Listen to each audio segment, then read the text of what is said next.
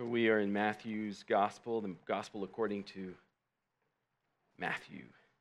If you didn't bring a Bible, you can download one very quickly. So you can get, we're reading from the ESV, the English Standard Version.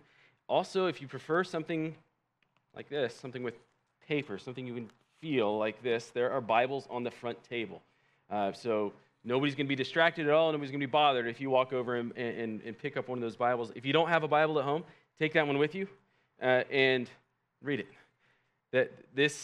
The way that we do church, the way that I preach, is to go verse by verse through the Bible. So if you're not looking at a Bible during the sermon, you will be lost. You can ask anybody who's been here for more than a few weeks. But we are in Matthew's Gospel, Matthew chapter 16, and we're beginning tonight in verse 24. Matthew 16, verse 24, and we'll just go to verse 28, the end of the chapter. This is the word of our Lord. Then Jesus told his disciples, "If anyone would come after me, let him deny himself and take up his cross and follow me. For whoever would save his life will lose it. But whoever loses his life for my sake will find it. For what will it profit a man if he gains the whole world and forfeits his soul? Or what shall a man give in return for his soul? For the Son of Man is going to come with his angels in the glory of his Father, and then he will repay each person according to what he has done. Truly, I say to you, there are some standing here who will not taste death until they see the Son of Man coming in his kingdom." This is God's word. You may be seated.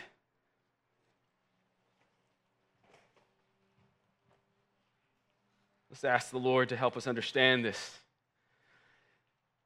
Father in heaven, we pray that we could better understand what all of this means. We weren't there standing with those disciples. We weren't there standing with Jesus. We're here, hundreds and hundreds and hundreds of years later. And so we know that it's going to take your Holy Spirit to open up our ears to hear what Jesus is saying here. We know that to understand this, we need the wisdom that comes from you. So give us that wisdom. Lord, I pray that the studying, the reading, and the prayers and the preparation for tonight that you have driven me to would be fruitful, and that we would all see Jesus more clearly because we were able to understand your word. That's this in Christ's name. Amen. Well, for those of you who have been with us for a little while, this passage might sound familiar to you. And if it does, it's not déjà vu. Jesus has already said some of these things before. Back in chapter 10 of Matthew's Gospel, when he sent the disciples out and told them to proclaim that the kingdom of heaven was near, he told them at that time that the people that they trusted, the people whose opinions they valued, the people that they loved the most, would likely disown them for their allegiance to Jesus. And then back in Matthew chapter 10, verses 37 and 38, Jesus said this to the disciples, "And whoever does not take his cross and follow me is not worthy of me. Whoever finds his life will lose it. Whoever loses his life for my sake will find it." It's very, very familiar, isn't it? We just read something almost exactly like that. We can assume from back there in Matthew 10 that the disciples continued to follow him after he had given them that notice. And since that time, as we've walked along with the disciples, we have seen the story unfold, haven't we? It's now become abundantly clear that Jesus is indeed the promised Messiah. Peter confessed it. Jesus affirmed it.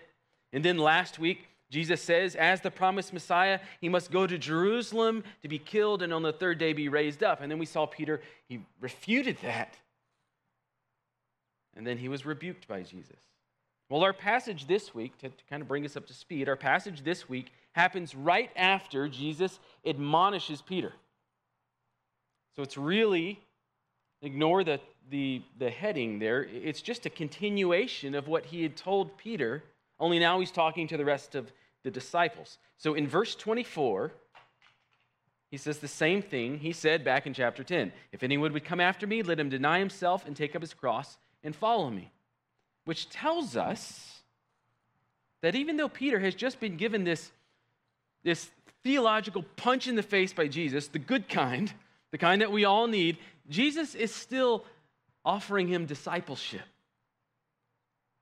You can still follow me, Peter. I'm not sending you away. But if you're going to follow after me, you've got to understand this is not going to be a peaceful journey. And he's not just saying this to Peter, he's saying this to all of the disciples who were there. This goes for all of you. He's saying, if anyone would come after me, he must deny himself. So think of this as another opportunity for the disciples to turn back. He's telling them, I'm going to go to Jerusalem to suffer and die. If you come with me, you've got to know it's not about you anymore. You have to deny yourself to be my disciple. You have to die to yourself because it's about to get really hard. Either you're with me and you're for me and you're willing to suffer what I'm going to suffer, or you're for yourself. Can't be both. There's no both. Now, the question that we have to ask, that's sort of what's going on with Jesus and the disciples. The question that we have to ask today is whether or not that statement of Jesus applies to us. Think about it. You and I are not physically following behind Jesus as he makes his way to Jerusalem to die. He told them, if you come after me, which is to say, if you come after me to Jerusalem. We're not there.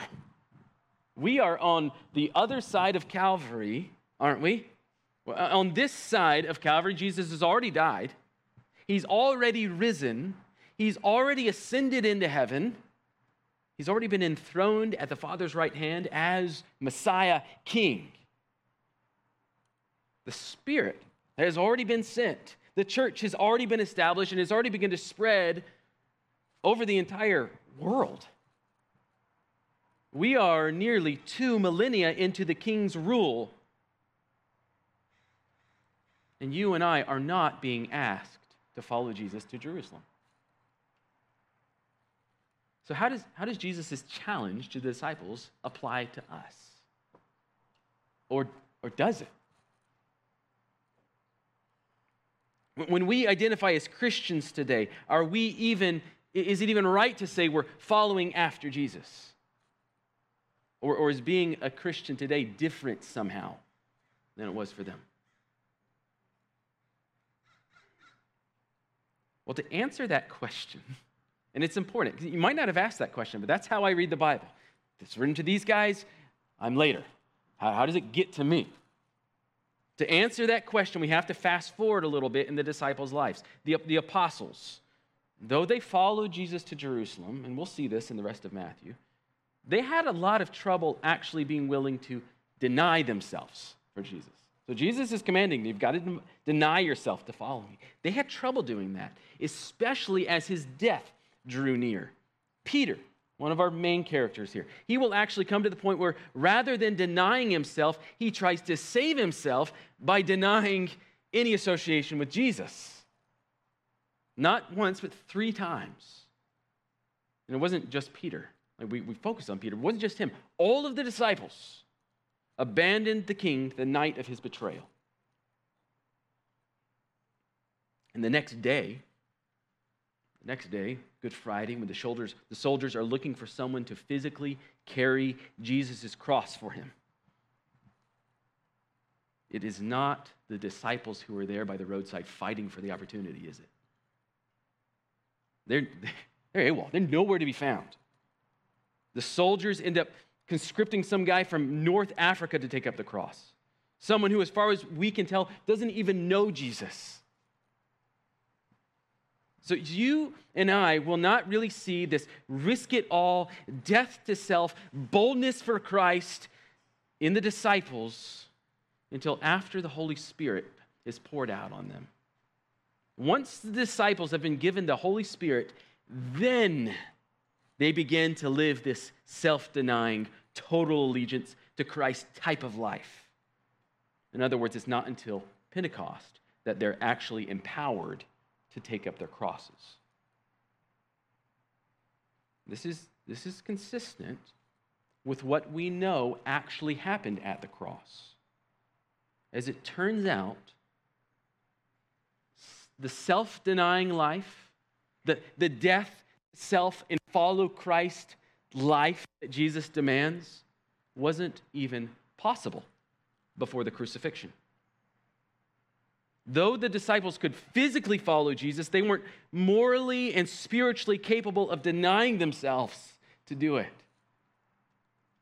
Throughout the Gospels, as Jesus makes his way to Jerusalem, the disciples are not models of self-denial. It's not just that night before he was betrayed, or the night of his betrayal. It's not just that night. The whole gospel story that we see. Instead of denying themselves, what do we see the disciples doing consistently? They're fighting. Who gets to be at the Father's right hand, or who gets to be at the King's right hand? They're trying to advance themselves to be first. That's characteristic of the pre-crucifixion life of a disciple. We see the little kids coming to Jesus, and these little kids are kind of just street rats, and the disciples are shooing them away. They don't understand that the last shall be first. Throughout the story in Matthew, the disciples miss what it means to be a disciple, a loyal citizen of Christ's coming kingdom. And when it came down to the actual cross-bearing, self-denying sacrifice, they're totally incapable. And so Jesus had to take their worldly, fleshly way of living to the cross. It had to be nailed to the cross in order that they could live for Jesus, the King. 2 Corinthians 5:15 is really, really important in here. You don't have to flip there. I'm going to read it 2 times and just let it sink in, okay? The Apostle Paul tells us this is what happened at the cross. He says, and he, Jesus, died for all, that those who live might no longer live for themselves, but for him who for their sake died and was raised. Let me read it one more time. He died for all, that those who live might no longer live for themselves, but for him who for their sake died and was raised. So after the cross, after the resurrection, after Pentecost, and that's where we are, Paul is telling us that one of the most massively important effects of Christ's work on the cross is that we were freed from self-service into Christ's service. By the power of the cross, we can now deny ourselves and live for Christ. In other words, Christ's work enables us to actually deny ourselves and take up our cross and follow him. So, are we called then? Here's the question. Here's that application question. Are we called to deny ourselves to follow Christ? Absolutely. 1 Peter 2:21 says exactly this. 1 Peter 2:21, for to this you have been called, because Christ also suffered for you, leaving you an example so that you might follow in his steps. Are we called to follow Christ? Yes. even now. So our calling is the same as it was to the disciples. We're not walking to Jerusalem, but we're called to follow after Christ. And we'll see more about what this means, what it means to deny ourselves as we work our way through the text. But I think we can confidently say from here on, that even though Jesus is talking to the disciples, his instruction applies to us on this side of the cross. Okay? So let's look at what else Jesus tells the disciples. He doesn't only say that they must take up their cross to come after Jesus. It's not just that they have to be willing to suffer to follow after Jesus. He gives them reasons why they should. Look at verse 25. For whoever would save his life will lose it. But whoever loses his life for my sake will find it. Again, it's almost exactly what we saw in chapter 10. In chapter 10, loyalty to the king, loyalty to Christ, allegiance to Christ meant that you would be willing to follow Christ even if it meant that your family hated you. And here in chapter 16, there must be a willingness to follow Christ even if death is a certainty. So regardless of the cost, honoring Jesus as the king and following him, Jesus is still teaching us, that's the way to life. That's the way to true life. Those who would cling to this life, this life, the one we were born into, it will not be found to be citizens of the kingdom of God, which means in the long run, they will end up losing what they were clinging to. This life, what does that mean? When Jesus says, whoever would save his life or her life, this life. This life is a life where, as Jesus said last week, the mind is set on the things of man. This life is a life that is marked by an inward, turned, guarded defensiveness. This life is characterized by a self-centered desire for wealth, a desire for power, a desire for control, a desire to have things the way we want them, and if we don't get it, we're mad. This life is fearful. This life is easily shaken. It is easily upset. This life seeks comfort and safety by any means necessary because this life is mostly concerned about prolonging this life. It's self-preservation. It's self-determination. It is self-promoting. That's the life that Jesus says, deny that. You've got to die to that life. And a lot of this harkens back to what Jesus taught us back in the Sermon on the Mount, doesn't it? Think of the comparisons he gave us in the Sermon on the Mount, Matthew 5 through 7. Treasures on earth versus treasures in heaven. Trusting in wealth versus trusting in God. Are we anxious about this life, or we have been freed from bondage to this life to seek the things of God, to trust in him? So Jesus here is not telling us anything new. But it's so important. It's so important because we so quickly fall back into this life, worldly way of thinking that we have to be reminded of this over and over and over and over again every week. That's why we have one another, isn't it? We have to be reminded of this every week. That's why we have the Word of God, isn't it? So we can be reminded of this every day.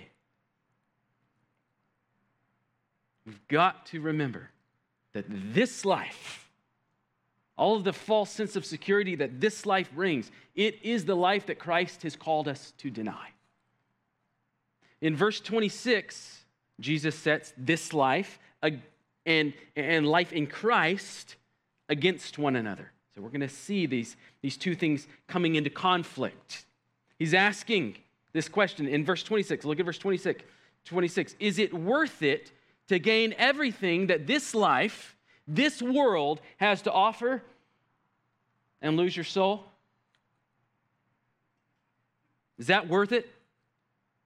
Suppose Suppose you could, through a commitment to this worldly, self-first way of thinking, suppose you could gain the entire world, Jesus is asking. So to put that concretely, if wealth is your sense of security, what if you had all the wealth that the world could offer? Every last euro, every last ounce of gold, every last dollar, yen, pound, and peso. If you had all of it. And if worldly power is your sense of success, what if you, with just your phone, could control every president, every king, every prime minister, every dictator in the entire world? All you had to do was request it, and they did it. All of the powers of the world at your disposal. Is being safe what makes you feel good? Safety. What if you had the best home security system?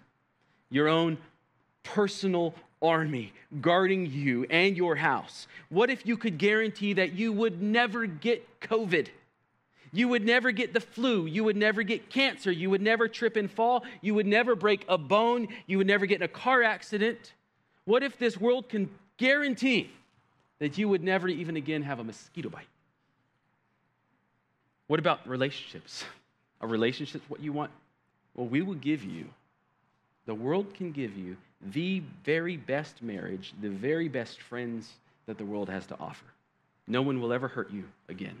No one will ever turn on you.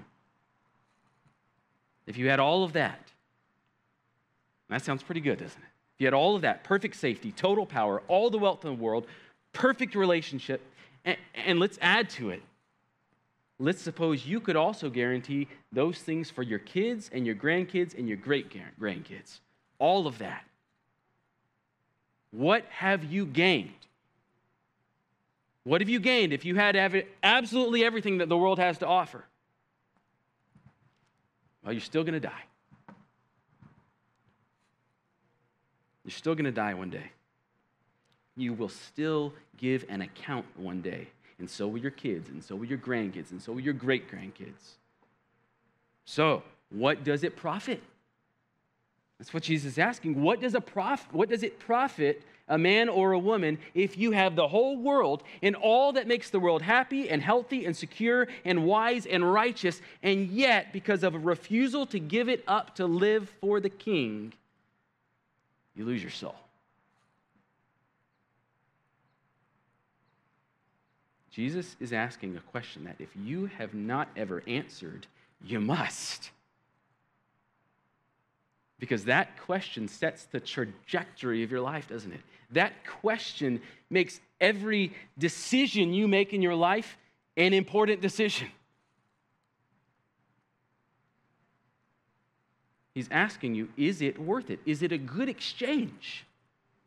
What's your soul worth?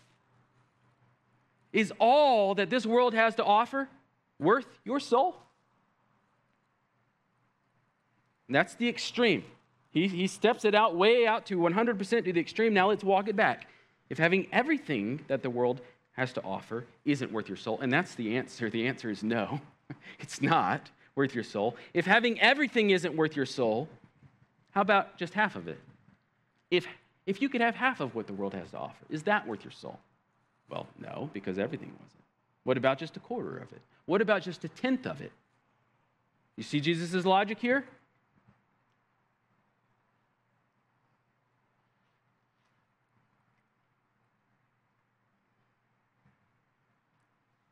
I think I'm missing a page. I don't know how that happens.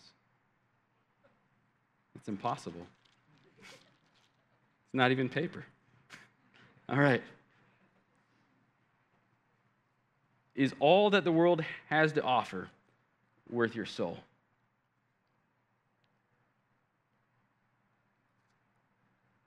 Now, to drive this point home, he gives us verse 27, because what he's telling us here is that judgment is coming. That is built into that, is it worth your soul question, isn't it? It's built into it. He's talking about loyalty. Are you loyal to yourself? Do you seek to preserve yourself first, or are you going to be loyal to him? Will you deny yourself to follow him? Is your allegiance, your trust, your loyalty to the things of the world and all that the world can give you? Or is it to Christ? If it's to the world, he's saying it's not worth it because judgment is coming. Look at verse 27. Verse 27. And verse 27 shows us this. This is not a mental exercise, right? This is not a hypothetical question that Jesus is asking in verse 26. This is real life. There are real consequences to where your loyalty lies. There are real consequences to the decisions that you make that show where your loyalty lies. Look at verse 27. For the Son of Man is going to come with his angels in the glory of his Father, and then he will repay each person according to what he has done. That sounds big. What he means is judgment day is coming. And the Son of Man, Jesus' favorite way of identifying himself, Jesus the Messiah, he's going to be doing the judging. And look how Matthew words this. He says, he will repay each person according to what he has done. There's no getting away from this. This repayment, this judgment is coming.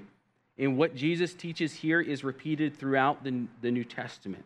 So, and if that seems troubling to you, if you haven't thought about a coming judgment, even for Christians, I want you to write down these verses and study them if you're a note taker. If you need to email me and ask me for these verses later on, I'd be happy to send them to you. But here we go. Romans 2:6. It's going to teach the same thing. Romans 14:12. 2 Corinthians 5:10. And then Revelation 2:23, Revelation 20:12, and Revelation 22:12. All of these teach that this judgment is coming and we will be judged according to our deeds.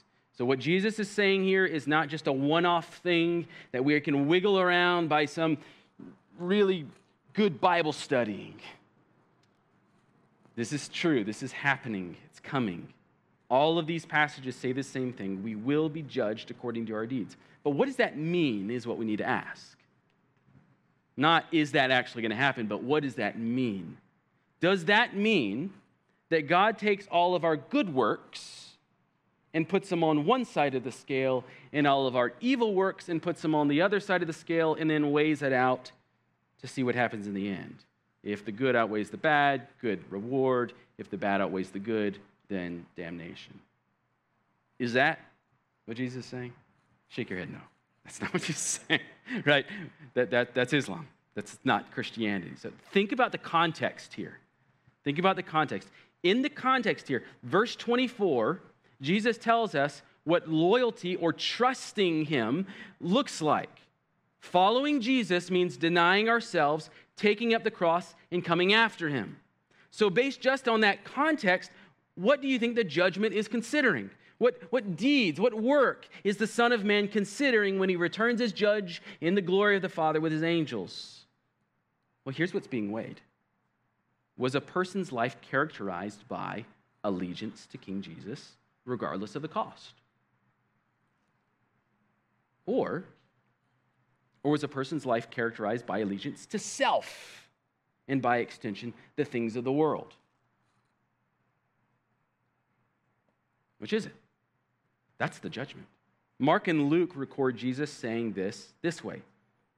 They say, whoever is ashamed of me and of my words in this adulterous generation, of him will the Son of Man be ashamed when he comes in the glory of his Father with the holy angels.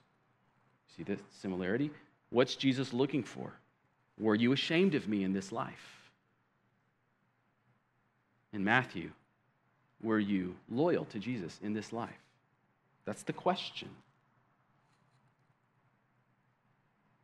That's the judgment. Did you live for yourself? Did you live as a citizen of the world? Or did you shamelessly live in obedience to the King? With allegiance to the King as a citizen of the kingdom of heaven? That's the question. That's the judgment. See, your belonging to Christ's kingdom is not based on you saying Jesus is king. It's not even just believing he's king. The demons believe that he is king. Your belonging to Christ's kingdom is not based on a prayer you prayed. It's not based on walking down an aisle or raising your hand or signing a little paper. I want to make that clear.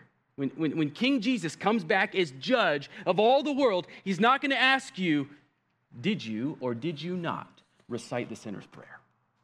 That's not his question.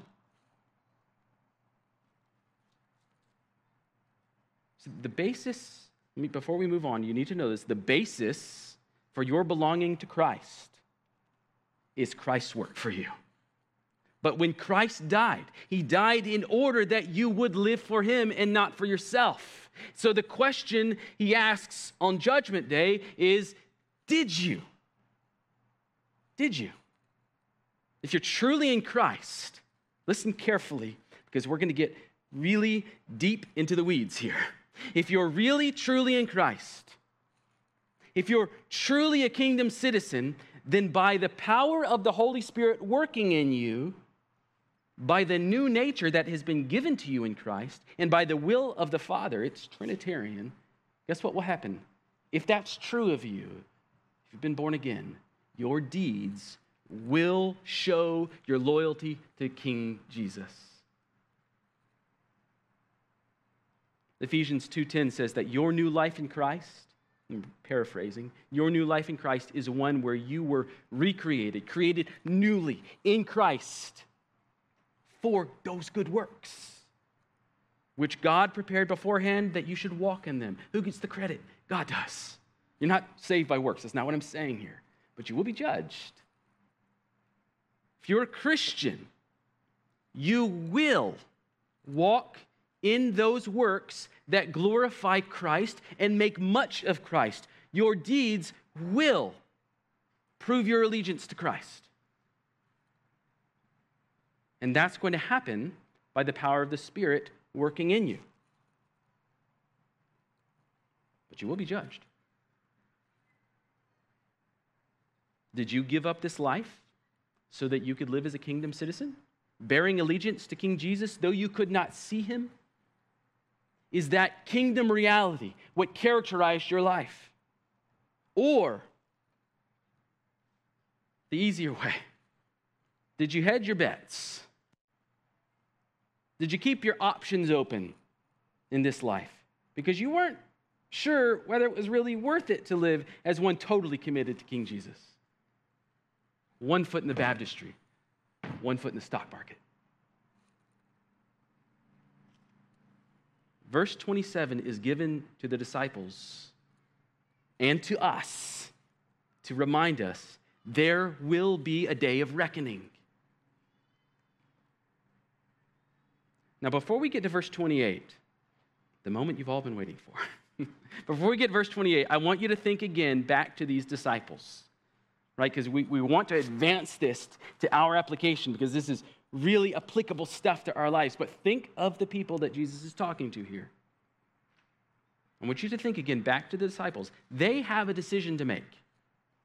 They are up there in the north country. And Jesus is just about to start walking south down to Jerusalem through Galilee. And for the disciples who know what's coming, he's going to the cross. He's going to suffer. We're going to suffer too. They know that's coming. This is a go or no-go moment. And they have to choose. Jesus is giving them the choice here. They have to choose. Are they going to follow after him, or are they not going to follow after him? If they choose to follow him and they continue to live there from their own out, as if Jesus truly is their king, well, then they gain life, don't they? Jesus just promised them. Come after me, deny yourself, get life. So that's the one hand, that's the big good thing that they're looking at. But if they choose to bail out now, after hearing about the cross and this suffering business, and it doesn't sound that great. I mean, if I'm not going to get anything in this life because of following you, Jesus, well, there's a warning. The Son of Man will come as judge. Do you see the dilemma that they face? suffering in this life, eternal life with Christ, comfortable life, judgment. Now, this last verse, verse 28, can easily get lost in the mix here. The temptation for us is to end on that judgment is coming, so you better make the right decision note. And then we turn to verse 28 and we say, let's figure out when Jesus is coming back. All right? But that's short-sighted. Verse 28 is meant to be an encouragement. It is meant to be a promise of reassurance for the disciples. It's not an end times puzzle. All right? So think about it. You're one of the disciples. You're there with Jesus. And Jesus, this is the first time that he's told you this. He's just told you the Son of Man is going to come with his angels in the glory of the Father as judge. And you look at him, size him up.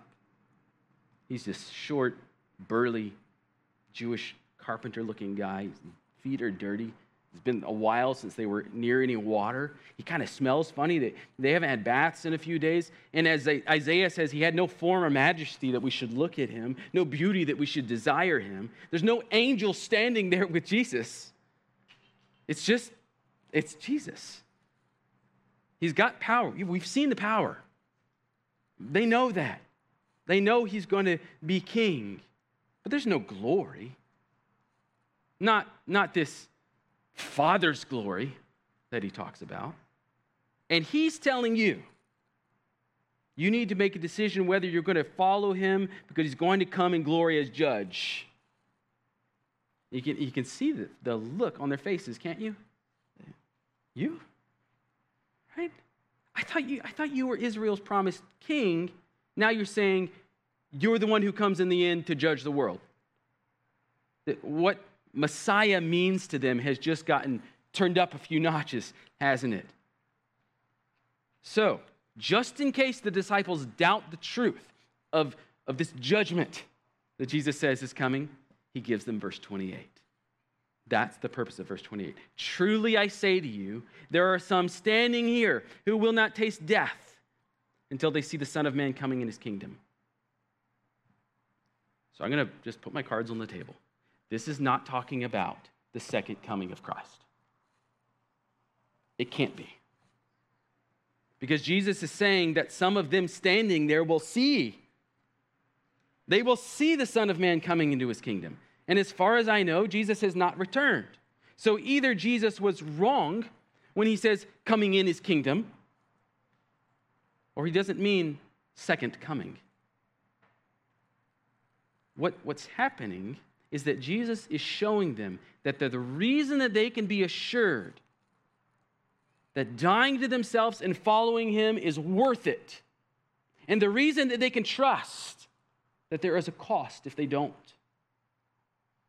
is that they're going to see him coming in his kingdom. That's the stamp. That's the sign. The Son of Man coming to his kingdom is not the second coming, but is instead the coming of the Son of Man to the Ancient of Days to be given dominion. Is this familiar? Daniel 7. If you have a Bible, open up Daniel 7. And this is important because you are going to want to see what's happening here. Remember, Jesus calls himself the Son of Man all the time. And he does that because of Daniel 7. There's ambiguity there, just enough to where you might think he might not be talking about Daniel 7, but here he is. So look at Daniel chapter 7, and we're going to look at verses 13 and 14. This is Daniel speaking. I saw in the night visions, and behold, with the clouds of heaven, there came one like a son of man. And he came to the Ancient of Days and was presented before him.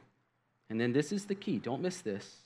And to him, the Son of Man, to the Son of Man was given dominion and glory and a kingdom, that all peoples, nations, and languages should serve him. His dominion is an everlasting dominion, which shall not pass away, and his kingdom one that shall not be destroyed. Now, the question is, when does that happen? Because that's what Jesus is talking about. The coming of the Son of Man to be given a kingdom. When does that happen? Well, Think about it this way, because you already know the answer. There will be a time in Matthew's gospel when Jesus will say, all authority in heaven and on earth has been given to me. Where's that? It's at the end, Matthew 28:18, not long after the resurrection. Matthew 28:18. And Jesus came and said to them, all authority in heaven and on earth has been given to me. Go, therefore, and make disciples of all who? Nations, baptizing them in the name of the Father and Son and Holy Spirit, teaching them to observe all that I have commanded you, and behold, I'm with you always to the end of the age. So, let's bring these together. What was given to the Son of Man in Daniel when he came to the Ancient of Days? All authority. Dominion, power, kingdom, all authority. Jesus says in Matthew 28:18, all authority has been given to me. What else was given to the Son of Man in Daniel when he was presented to the Ancient of Days, to the Father? The nations. He was given dominion and glory and a kingdom that all peoples, nations, and languages should serve him. That's why Jesus sends the disciples to the nations in Matthew 28. What else does Daniel say will be characteristic of the Son of Man coming into his kingdom? Well, he will be given an everlasting kingdom. And what does Jesus say in Matthew 28? I will be with you always. Always. In other words, I will always be your king. So Matthew 28:18 for us as Christians reading this is our flashing sign. The Son of Man, Jesus the Messiah, has come into his kingdom.